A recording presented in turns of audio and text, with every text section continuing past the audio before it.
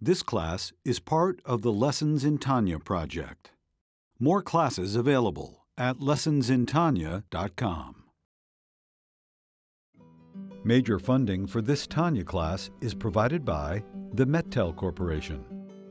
Additional funding is provided by Tanya students like you. Lessons in Tanya. The Tanya of Rabbi Schneur Zalman of Liadi, taught by Rabbi Ben Zion Krasniansky. Tanya's text elucidated by Rabbi Yosef Weinberg.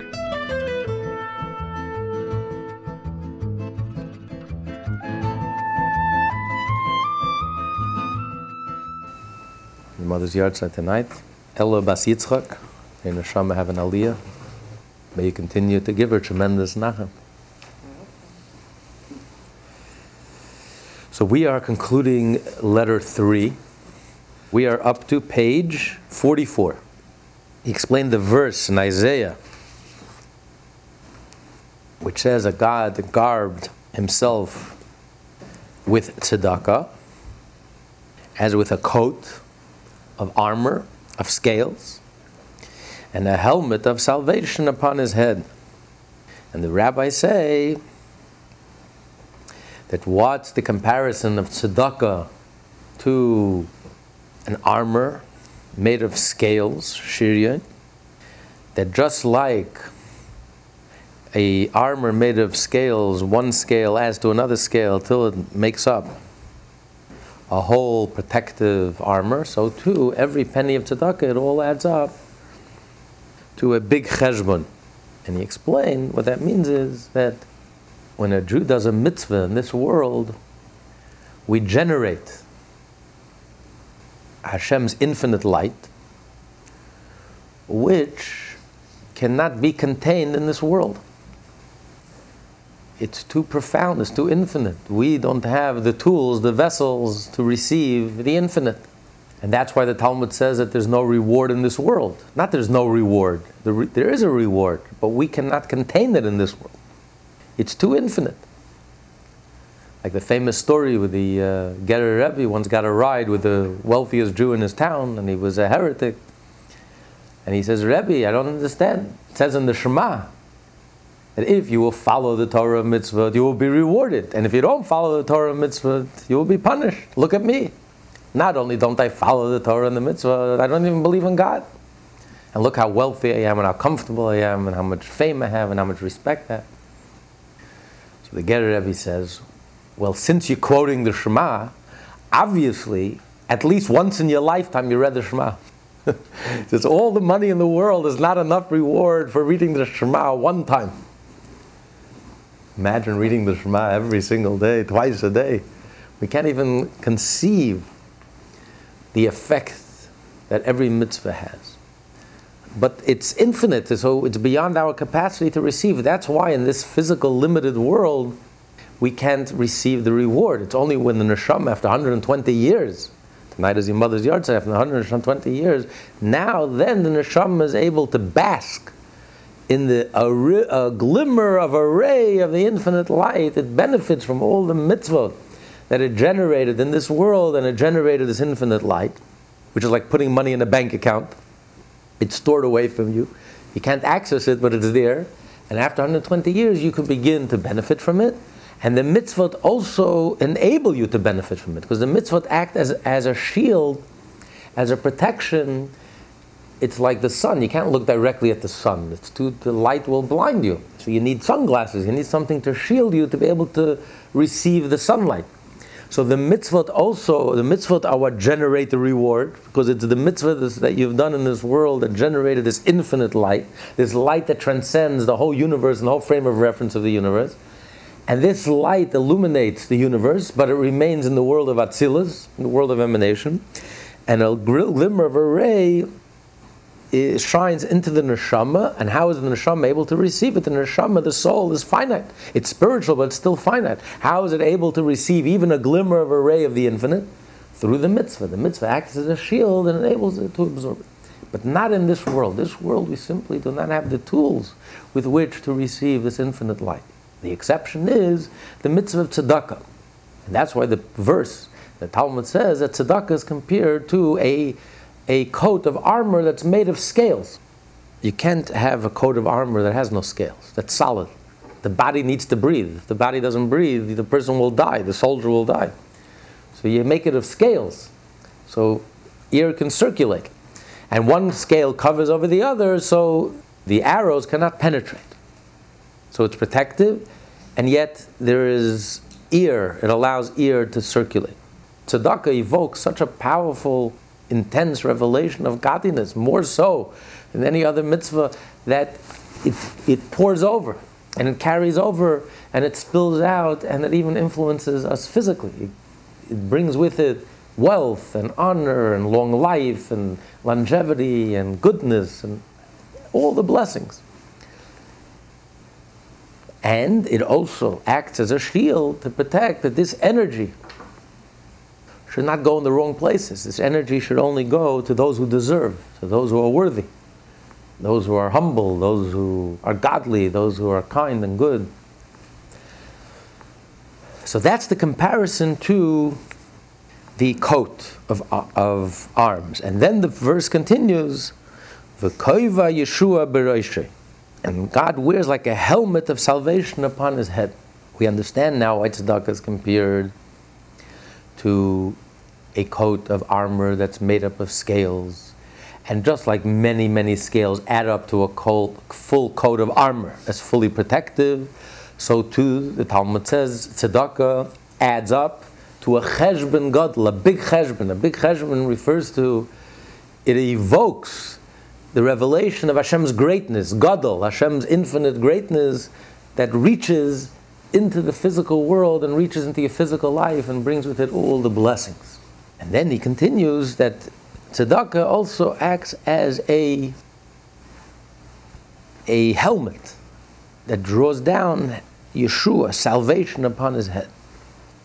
So Hashem will wear the helmet that will draw down salvation. Hashem is responding to us when we give tzedakah, and we are putting on a helmet. Hashem, so to speak, puts on a helmet that brings salvation upon his head.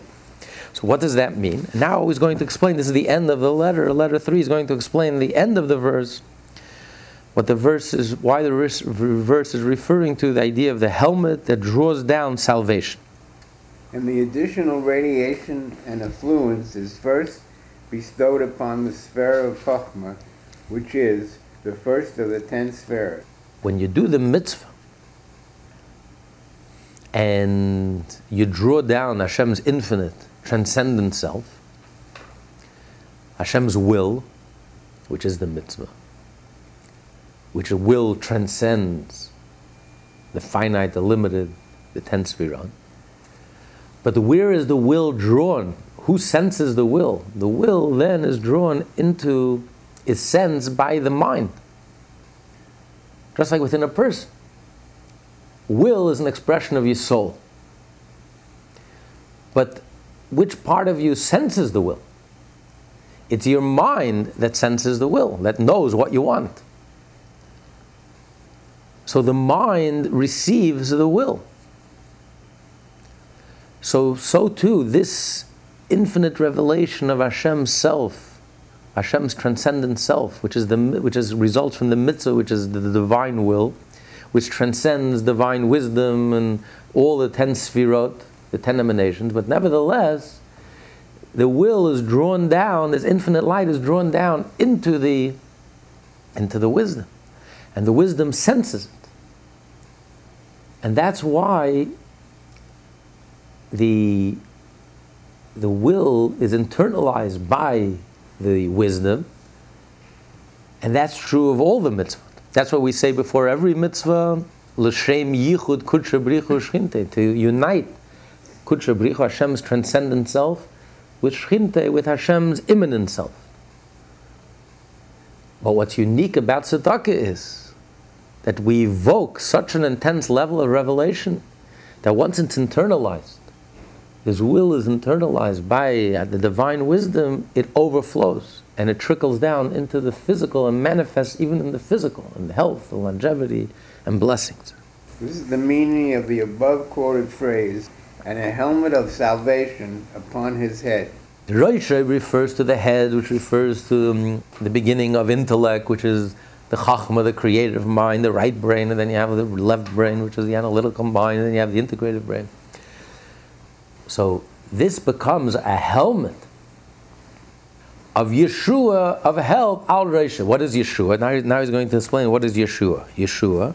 Yeshua shares a root with Vayesha, which is the verb in the phrase, and God turned toward Abel and his gift. In the book of Genesis, in the Torah portion, the very first Torah portion of Genesis, that they both offered an offering, the two brothers, and God turned, Vayesha, he turned to the gift of Hevel, the younger brother, and he did not turn to the gift of Cain. And that aroused the jealousy of Cain over Abel, and that's why Cain murdered Abel. Now, that's the root of the word Yeshua, help. It comes from the root word Vayesha, he turned, drawing down. This alludes to the drawing down of the light and abundance of the Shinayin and the Harim, the 370 lights spoken of in the Holy Zohar. Everything is in the Hebrew word. And then go back into the Hebrew letters. Shin is 300. Ayin is 70. There are 10 Sfirot. There are 3 intellectual, intellectual attributes, and there are 7 emotional attributes. So it's 3 and 7.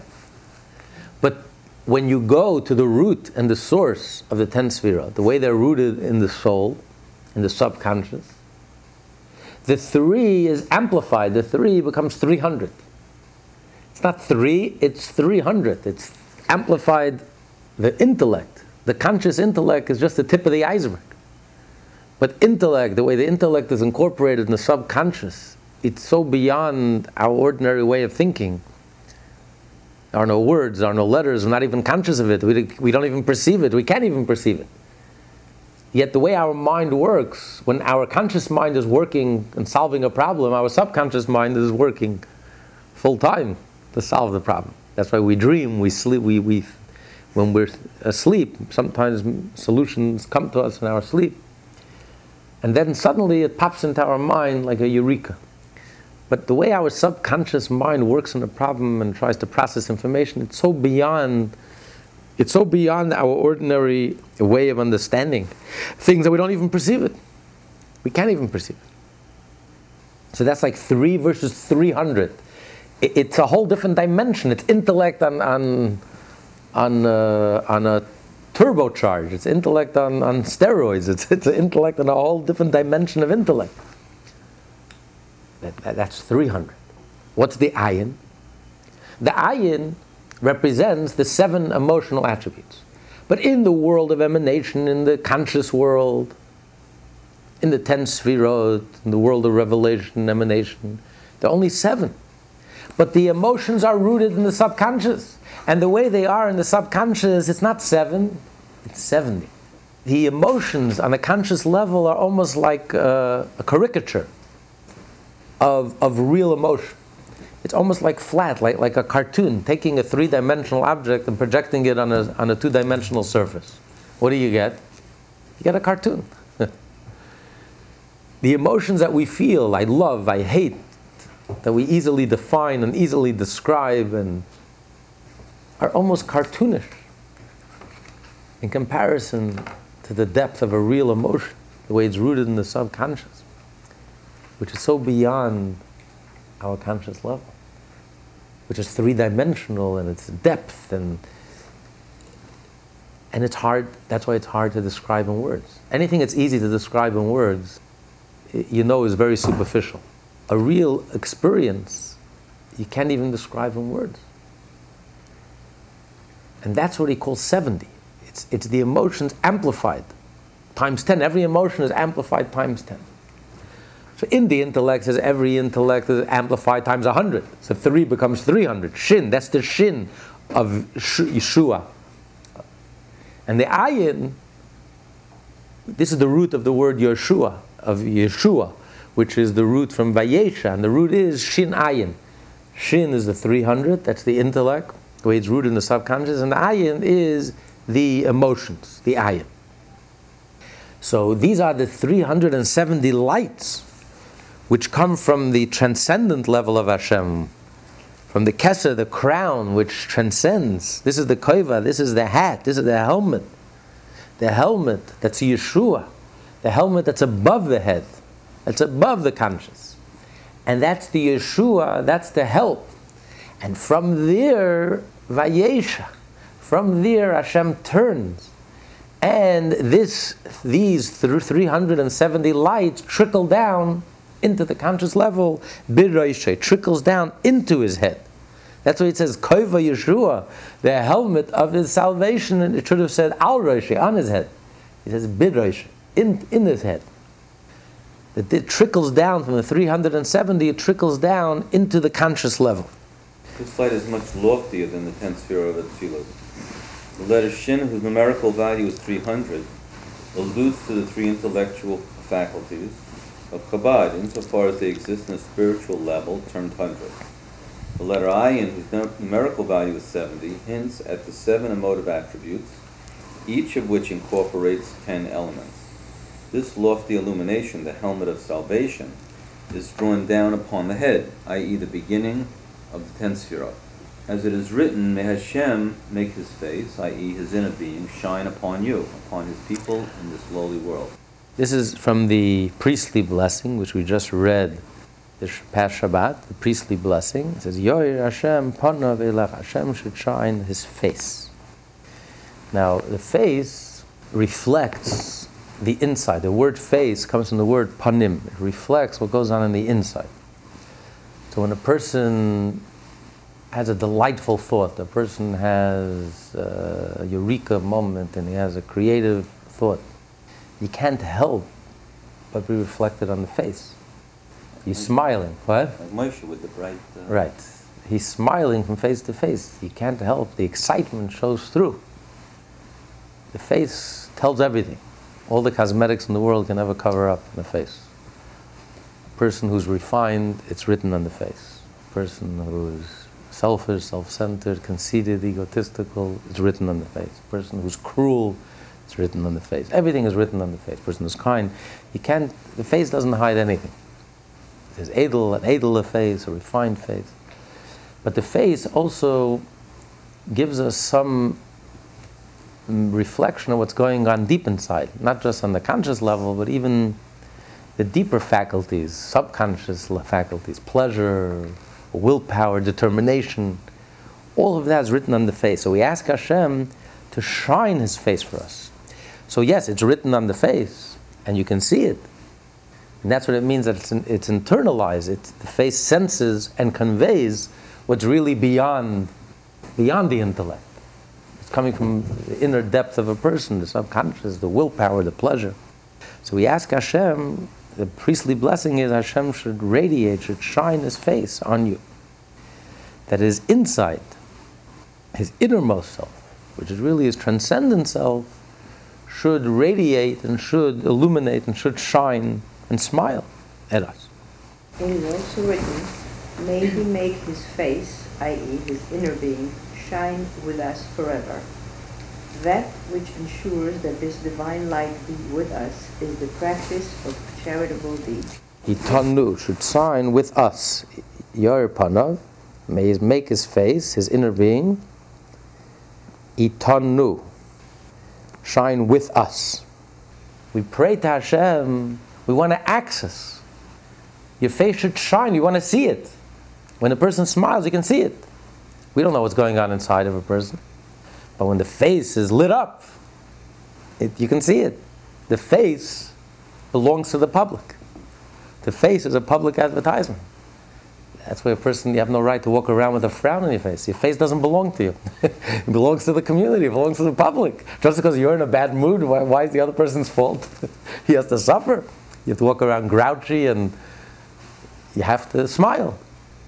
The face is public. So we ask Hashem, we want to see a display. We want to see this inner light of Hashem written all over the face. We want to be able to see it, to access it, to benefit from it, to enjoy it.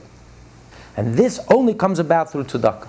Because all the other mitzvot we don't enjoy and we can't see and we can't access. We know We believe and we know that every time we do a mitzvah, we're like putting money in our bank account. We know that we're making a deposit of the most precious thing in the world. But we can't see it, we can't perceive it, and we don't get anything from it.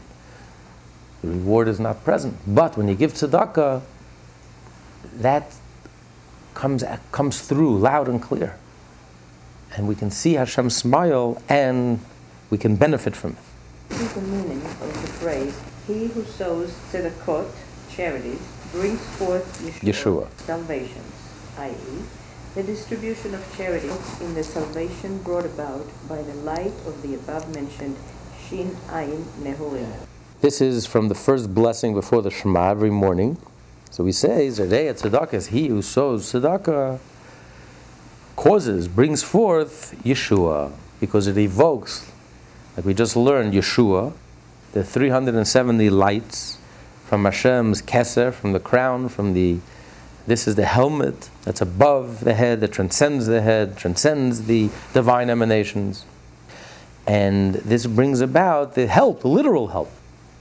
Because when this Yeshua comes down into the head, and it comes into the face, so you can see it. You can see that smile. When Hashem smiles, when the King smiles, all there is life and all there is blessing. Even a condemned person, if the King smiles, his sentence is commuted. So if you get Hashem to smile, it brings all the blessings. How do you get Hashem to smile? If you make another person smile. If you make another person smile, you give tzedakah, you help a person, you make them smile, then you make Hashem smile. When Hashem smiles, then literally we have help. Because we draw down the Shin Ayin, the root of the word help in Hebrew. Hashem turns towards us. Because we draw down the 370 lights from Hashem's transcendent self, and it comes down in a visible way, in a tangible way. So may God make his face shine upon you. This letter is a letter of encouragement, encouraging the Hasidim to give tzedakah. Don't forget, Alter Rebbe's Hasidim, this is going back over 200 years ago. People hardly had bread to eat. They struggled to put bread on the table. Most of these 32 letters discuss tzedakah, the importance of giving tzedakah. This was to all the Hasidim, not just the wealthy. Of course, there were very wealthy people. And the Alter Rebbe is encouraging all of the Hasidim to make tzedakah a central part of their lives, especially tzedakah to the Holy Land of Israel, to support the Jews in Israel. That tzedakah outshines all other tzedakahs. So, these were people who were sharing the bread they needed to eat. There was no luxury. We don't even know the meaning of hunger. We don't even know the meaning of, and most of our generation wouldn't even know the meaning. Thank God. But this is how central tzedakah is in the Jew's life. And tzedakah could mean many forms. It can mean sharing your bread. It can mean physically helping a person, whatever it is. But it's through, Alter Rebbe is encouraging his Hasidim, that by giving tzedakah, Hashem will make his face shine upon you. It's a blessing. He's blessing those he's addressing the letter to. The Jews in Russia, his Hasidim. May Hashem make his face shine upon you. Continue. And your tzedakah shall endure forever. Meaning, like he explained, the benefits of the tzedakah, the fringe benefits, the physical benefits that we get in this world are merely the fringe benefits. Longevity, health, honor, all the good things, that's just the fringe benefits. The essence of the mitzvah remains in heaven, remains in the spiritual realms. And that remains forever. We're not even living off the principle, we're just living off the dividends. The benefits that we're getting, the physical rewards that we're getting for tzedakah. Where Hashem says, please test me. It's the one mitzvah Hashem says, please test me. Make me a partner in your business. Like someone here in the community put it very well. He says, he explains to his friends, he says, imagine if you had someone propose to you to become a partner in your business. And all he asks for, doesn't want 50-50. You keep 90%. Just give me 10% of the profit. Would you take him on as a partner? You would jump. Say, please, where do I sign? Where do I sign? Let's sign it immediately. That's what Hashem does. Hashem says, I'm a partner. And he's not 50-50. Really, Hashem does everything. Because without his blessing, nothing happens. And all he asks of you is, give me 10%. You keep 90%. You would feel bad about giving tzedakah, bad about writing that check. It's your money. It's your partner's money. To make Hashem a partner and to be blessed in everything that you do, you got to be a fool not to accept Hashem as a partner. So this is the one mitzvah Hashem says, please test me. Give tzedakah and you'll see that you'll physically be rewarded. Now, the reward that we get in this world, we're not living off our principle. The principle stays intact. That's what he says. Tzidkasam emedes la'ad. The tzedakah remains forever, endures forever, because we're not even scratching the surface of the principle. We're not touching the principle. We're just living off the dividends. It keeps on spewing out dividends. You give tzedakah, the principle remains, and you're just giving out the dividends. That which is revealed now as a result of an act of tzedakah is merely the fruit. The essence of the reward is revealed only at the time to come, at the time of the revival of the dead, and until that time it remains concealed. Only then, in the light of the Sovev Kol Almin, truly permeate and clothe itself within this world. So he says the main reward will not be, not even when Mashiach will come. Mashiach is not a reward. The main reward will be the resurrection of the dead. Because then this world will be transformed. And it will be able to receive, the physical world will be able to receive this infinite transcendent light in an eternal way. Which is why miracles will happen. That's why the dead will come to life. Because on a limited level, which is the dimension that the world is operating in now, death is death and life is life, and the two are opposites, and the two don't go together. But when you reach the transcendent level of Hashem, then even the dead can come to life. And even so, that will mean that the world is ready to receive the infinite revelation of Hashem in the physical world. And that's why physically there will be a resurrection of the dead, not just spiritual. It will be physical. Because now everything takes place spiritually. Because the physical cannot handle the spiritual. It's too finite, it's too limited, it's too narrow. This world is like a stone. This world is the lowest of all the worlds. It's physical. It's unmovable. It can't receive the infinite light. Mashiach will come, and especially during the resurrection, this world will receive God's infinite light, even more so than the higher spiritual realms. And then the body will be primary, and then the physical will be primary, even more so than the spiritual. But that's the level of resurrection. That's a level when we enter into a whole different dimension of reality, when the world is completely transformed. It will come about as a result of our actions today, a result of all our Torah and all our mitzvot and all our tzedakah and all our... This is changing the world. One mitzvah at a time. That's how we change the world. We change the world through mitzvot. We've been changing the world for 4,000 years. We don't see it. But every mitzvah that a Jew has been doing for the last thousands of years, all 613 mitzvot, we have been changing the world. One mitzvah at a time, one portion of the world at a time, one physical part of the world at a time. Every time we do a mitzvah, we're drawing down God's infinite essence. So it's not Mashiach as a separate thing. It's like we've been playing around for the last 4,000 years, and all of a sudden Mashiach is going to come out of some hocus pocus. We have been bringing Mashiach through our mitzvah. That's the only program to bring Mashiach, is through mitzvah. There is no other program. And we've been doing it for thousands of years. Every Jew who has been doing a mitzvah has been bringing another brick, another stone in the temple, has been building the temple, has been bringing down this light. We are now literally at the threshold. And now, we don't know which Jew is going to have the merit, but one of us is going to be the lucky one who's going to do that last mitzvah that will cause the world to reach a critical mass on the accumulation of thousands of years of sacrifice and mitzvot and all the prayers and tears and dedication and joy and love and kindness and tzedakah, all accumulated together over thousands, and martyrdom and heroism and self-sacrifice, and all of that together, all that energy together, it's building up.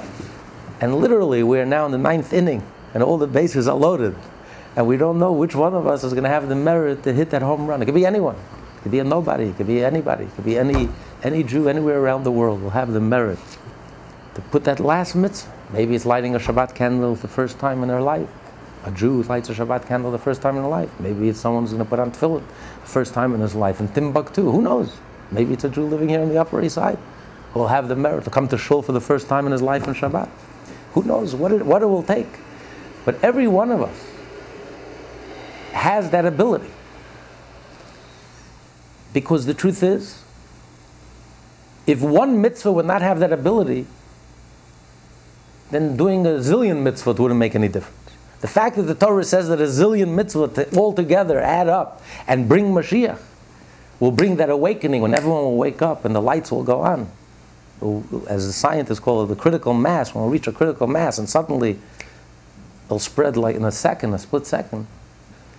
The fact is that means that every single mitzvah contains that ability. Every single mitzvah is a nuclear explosion ready to happen. The tiniest mitzvah, the greatest mitzvah, the smallest mitzvah, the simplest Jew, the tiniest Jew, the greatest Jew, every one. Thousands of years. Every mitzvah contains that seed, that nuclear energy, that nuclear potential. And that's why all the mitzvot accumulate, and that's why it's going to take one last mitzvah. It could be tonight, it could be any one of us, pushing ourselves, doing an extra mitzvah. It's such a practical program. It's almost scary how practical it is. How do you bring Mashiach? Very simple. The Torah spells it out very clearly. You don't have to be clear. It's simple, it's clear, it's so obvious. If all 70,000 Jews living in the Upper East Side, if every one of us did one more mitzvah than we did yesterday, taking a baby step forward from the greatest to the smallest, everyone can grow.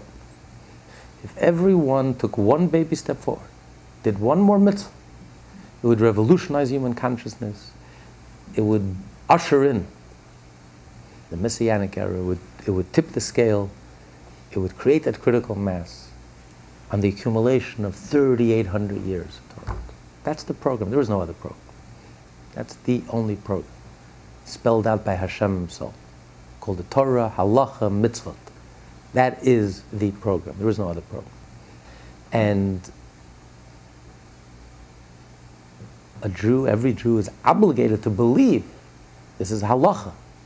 Every Jew is obligated to believe that the whole world is on an equal scale and that every one of us has the power on any day, on a Wednesday afternoon, anywhere in the world, any Jew has the power by doing one mitzvah, not only in action, even in speech, even in thought. We have the power to single-handedly tip the scale and bring redemption to the whole. It's not Kabbalah, it's simple, it's halacha, it's simple, clear-cut. This is the Rebbe's program, this is the Lubavitcher Rebbe's program. Opening 5,000 Chabad houses, getting every Jew around the world to do one more mitzvah. Put on tefillin, light a candle, give tzedakah, study Torah, Avos Yisrael, education, all the mitzvot. One Jew at a time, one mitzvah at a time. And we have to believe that we are literally on the threshold. We are in the 9th inning. All the bases are loaded. And we have to believe that every one of us has the power to hit that last home run. And maybe we will be that one that will hit the lottery ticket. Not for ourselves. And not only because of my mitzvah, because of all the You know, it's like Jackie Mason says, he was a comedian for 40 years and then he became an overnight success. It's not Mashiach is going to come today because suddenly we woke up and we discovered Mashiach. They've been working on Mashiach for 3,800 years. Our ancestors have been given their blood and their life. That is Torah mitzvah. That is the program to bring Mashiach, is Torah mitzvah. What is Mashiach? Mashiach is when this world will become a Torah world, when this world will look exactly as God envisioned it, which is called the Torah. And that comes about through every Jew, throughout all the generations, have been studying Torah and doing mitzvah. Now when you add all that accumulation of all that energy together, we will be the ones who are fortunate. Not that we merit it, we're the midgets of all the generations.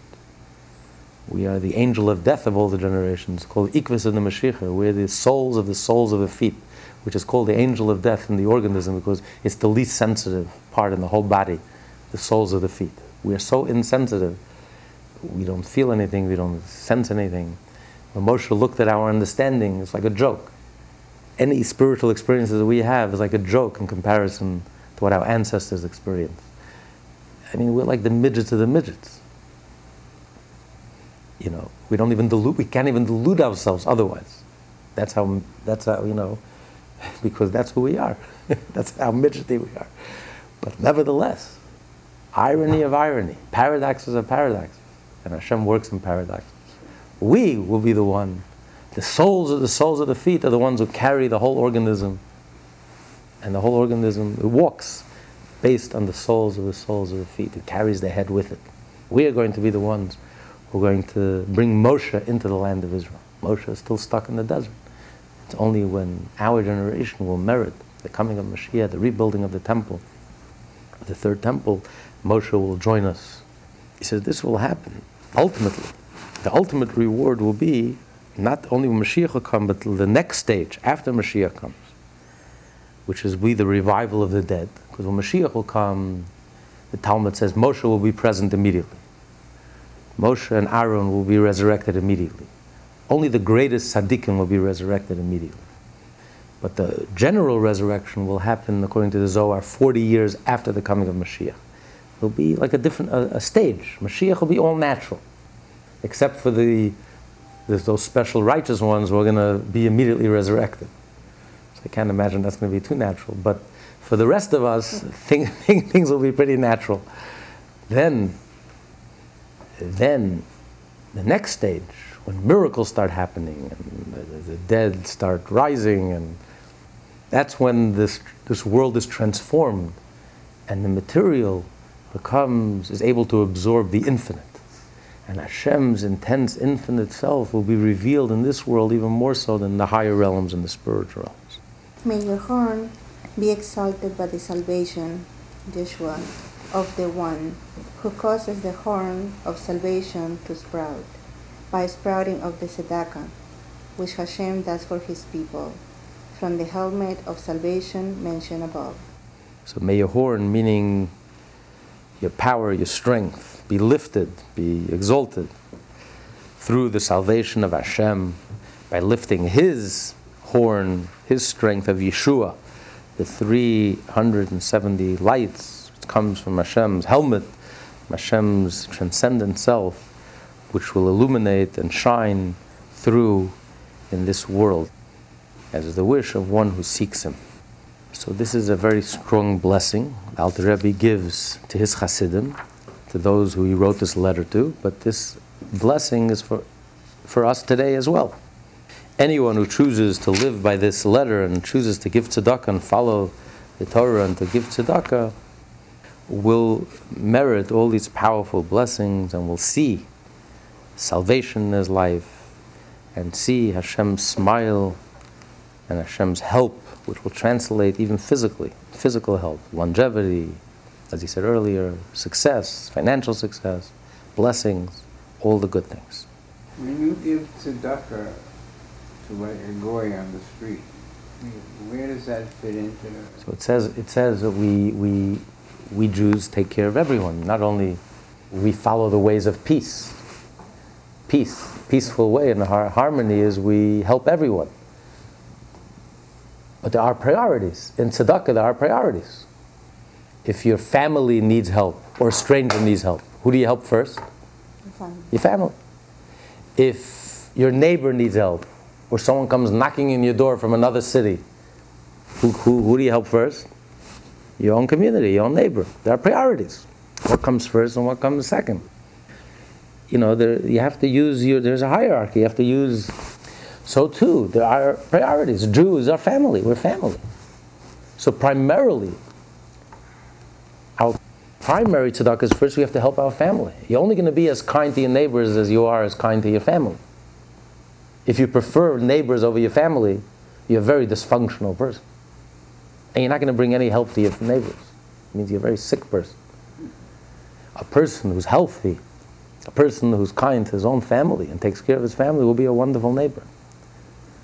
So that's our window to the world. Our window to the world is because we're Jewish. Why do we care about the whole world? It's because we're Jewish that we care about the whole world. So we cherish our Jewishness. We're proud of being Jewish. So where should most of our tzedakah go to? Instead of having all these Jewish names and all these museums and non-Jewish museums and things that have nothing to do with anything Jewish and Egyptian culture, it should be 80% should go to build yeshivot, should go to help make sure that every Jewish child can have a birthright, a free Jewish education. Then support the whole world. Be my guest. But it can't be the reverse. You can't be giving 80-90% of your tzedakah to things that have nothing to do with your Jewishness. You're saving the whales. Well, the Jewish people are also becoming an endangered species. Maybe they should with all the assimilation, maybe it's to start saving the Jews. So there's something wrong. You can't do tikkun olam, you can't fix the world if you hate yourself, if you're not in touch with yourself. It's very simple. The reason we Jews care about the whole world is because it's being Jewish. Because Jews care. We're compassionate people. It's our trademark, it's our name, it's who we are, it's our character trait. So we should cherish our Jewishness, prize our Jewishness, celebrate our Jewishness. And it means first and foremost support Jewish causes and Jewish institutions. To continue and preserve and make sure that it thrives and flourishes so that other Jews can have the same benefit that you had, to cherish their Jewishness, and to have the awareness and the knowledge and the education and the information, and to know the role that they play as Jews. To understand what it means to be part of God's chosen people, to understand what it means to be part of a holy people, and Israel is a holy land, you have to have an education, awareness. Because the whole world is dependent on it. So yes, we have to support the whole world, and we do support the whole world. That is the way of peace. But it's because we're Jewish, and therefore we have our priorities. Because again, we are the conscience of the world. We are small, there are hardly any Jews in this world. We have to act as the role models. We can model how a community should act. So when we take care of, let's say, our special needs children, we're showing a role model that let every community take care of their special needs children. We don't have the resources to take care of the whole world. We're a tiny people. But we are the conscience of the world. We can lead the way. We can show the way. We can show the light. Be a light unto the nation. Inspire everyone how things are done right, how it should be done, the correct way of doing it, the humane way of doing it, the compassionate way of doing it, the godly way of doing it, the good way of doing it, the wholesome way of doing it. So we become a role model for everyone else. Well, we can't physically take care of the whole world. That's never our intent. But of course, because of the ways of peace, yes, we help everyone. We can. But we have to act as a role model. So we have to be ourselves. If we're not ourselves, if I am not for me, who will be for me? But if I'm only for myself, then what am I, right? Hillel. So yes, we're not only for us, we help everyone. But first and foremost, you have to be who you are. If you're not true to yourself, you can't help anyone. A Jew is not true to himself. A Jew is not proud of his Jewishness, doesn't cherish his Jewishness, is not helping anyone, is not bringing light to anyone, is not illuminating anyone. When you're in a dark, confused place, all you sow is darkness, and all you reap is darkness. Can't be any other way. If a simple Jew, if I knew of somebody that is able to do this, a simple Jew, how this simple person could help others to... They should inspire others to light Shabbos candles and study Torah and do mitzvot and be good Jews. That's all spirituality is just there to help us to do mitzvot, because that's the bottom line. All human meditations, angels sit and meditate all day. Angels have this gland times 1,000, and they meditate for thousands of years, and they don't do anything. They don't accomplish anything in the sense they don't bring Mashiach. It's only human beings who have egos, who have to struggle, who have to take something physical and do a mitzvah, and doing 613 mitzvot. This is the program. This is the way. There is no other way. There is no other program. There's no new agendas. Judaism doesn't have any new agendas. From Mount Sinai, we have one agenda, and that's the Torah and the mitzvot and halach. There is no other agendas. Everything else is wings, is aids, help us, but it's wings. We have to remember, spirituality is just wings. When spirituality becomes an end in itself, either we go insane, or we die, or we become heretical. Rabbi Akiva was the only one who got it right. Spirituality is an aid, that's all it is. But we can't confuse God with spirituality. All these spiritual experiences are not God. We don't even know what God looks like. Angels have been meditating for 6,000 years without eating, without drinking, without sleeping, and they don't even know what God looks like. So we can't confuse spirituality with God. The only way we can touch Hashem is when you physically do a mitzvah, 613 mitzvah. There is no other way. That's it. And every time we do a mitzvah, we're drawing Hashem's infinite light into this world. So that's the program. That has been the program for 3,800 years. There is no other program. And that's what we've been doing. And we've been busy full time with this program. We don't have to create anything new. We don't have to embellish. We don't have to find some new trick. There's no tricks. There's nothing to embellish. We've been working at this for 3,800 years. This is the way. This is the path. And the Rebbe says we're almost there. We're there any second. We just have to get one last Jew to do one last mitzvah. You know what? Maybe it's me. Maybe it's you. Every one of us has to add one little mitzvah. So if a Jew is inspired, a simple Jew is inspired, if a simple Jew is on fire, get another Jew to do a mitzvah. Physically, practically, live a Jewish life. There's no other way. Everything else is fluff. Everything else is icing on the cake. How do we know that only Rabbi Akiva made it to heaven? No, the Talmud tells us these four had an experience together, and this was the result. It didn't say only Rabbi Akiva. It says these four told us a story. These four had a collective experience, and he was the only one who made it out of that group. He was the only one who made it intact. Of course, he wasn't the only one who had it. But of these four, of his colleagues, he was the only one. And it says why? Because he entered in peace and he left in peace. The question is... The one that died. Rabbi Akiva wasn't the only one that entered in peace. The Talmud doesn't make sense. It says Rabbi Akiva was the only one who entered in peace and he left in peace. It doesn't make sense. They all entered in peace. They were all whole when they entered. It's what happened as a result. Why does the Talmud say Rabbi Akiva was the only one who entered in peace? They all entered in peace. The Talmud is telling us, explaining to us why Rabbi Akiva was the only one who left in peace. Right. Because he was the only one who entered in peace. He entered differently than all his colleagues. They entered to have a peak experience. And that became the whole Judaism, peak experiences. That's not Judaism. That's not Judaism. That's Hinduism, Buddhism, nothing to do with Judaism. Nothing to do with Judaism. That's not Judaism. Rabbi Akiva was the only one who entered in peace. He didn't go into this experience to have peak experience. He never confused God with spirituality and peak experiences. He entered in peace. He knew that this is a tool. Hashem wants us to be spiritual, because when we're spiritual, we're open. But open to who? To what? Open to Hashem. And how do you touch Hashem? The physical, simple mitzvah in your daily life. Only a Jew gets it. It's not about peak experiences. It's Hashem is so transcendent. Hashem transcends the infinite. Hashem is beyond anything. The moment you open your mouth, it's already not Hashem. How do you touch Hashem? Only through 613 mitzvah. That is Mashiach. There is no other agendas. There is nothing else. All there is Hashem and the Torah. Everything else. When heaven becomes an end in itself, peak experience becomes an end in itself, that becomes idolatry. That becomes the biggest obstacle to Hashem. How do you bring Mashiach? Hashem told us how you bring Mashiach. There is no other way. 613 mitzvot. Very simple. That has been the agenda from Mount Sinai. It hasn't changed. It's not like suddenly we have to find a new trick, to embellish Yiddishkeit, discover. This is it. There is nothing else. That has been our agenda from day one. Well, we can't do the whole 300. Right. We're in exile, but whatever we could do. And even one mitzvah has the power to tip the scale. We have to believe that, every one of us.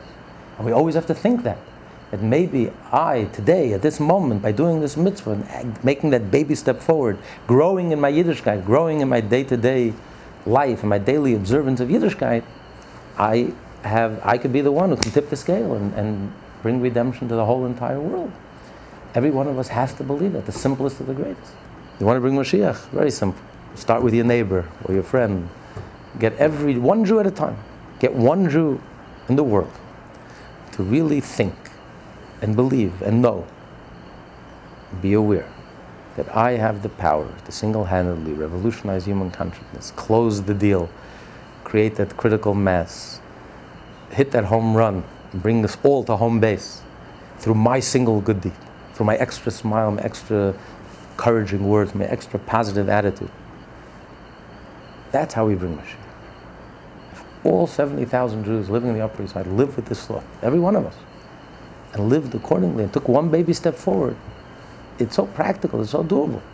We don't have to climb to heaven, we don't have to dig, it's so obvious, it's so simple.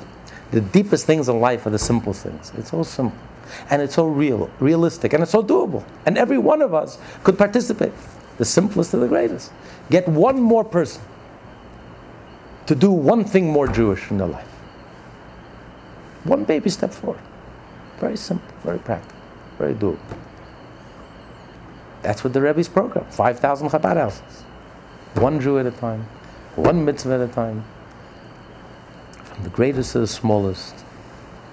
And it's on top of 3,800 years. It's not like we suddenly woke up today, we're bringing Mashiach. We've been bringing Mashiach for 3,800 years. We have to close the deal. That's our job. We're the deal closers. We got to bring it home. We got to hit the home run. And everything is ready. But we got to hit the home run. And we haven't hit the home run yet. Because we're still sitting here instead of Jerusalem.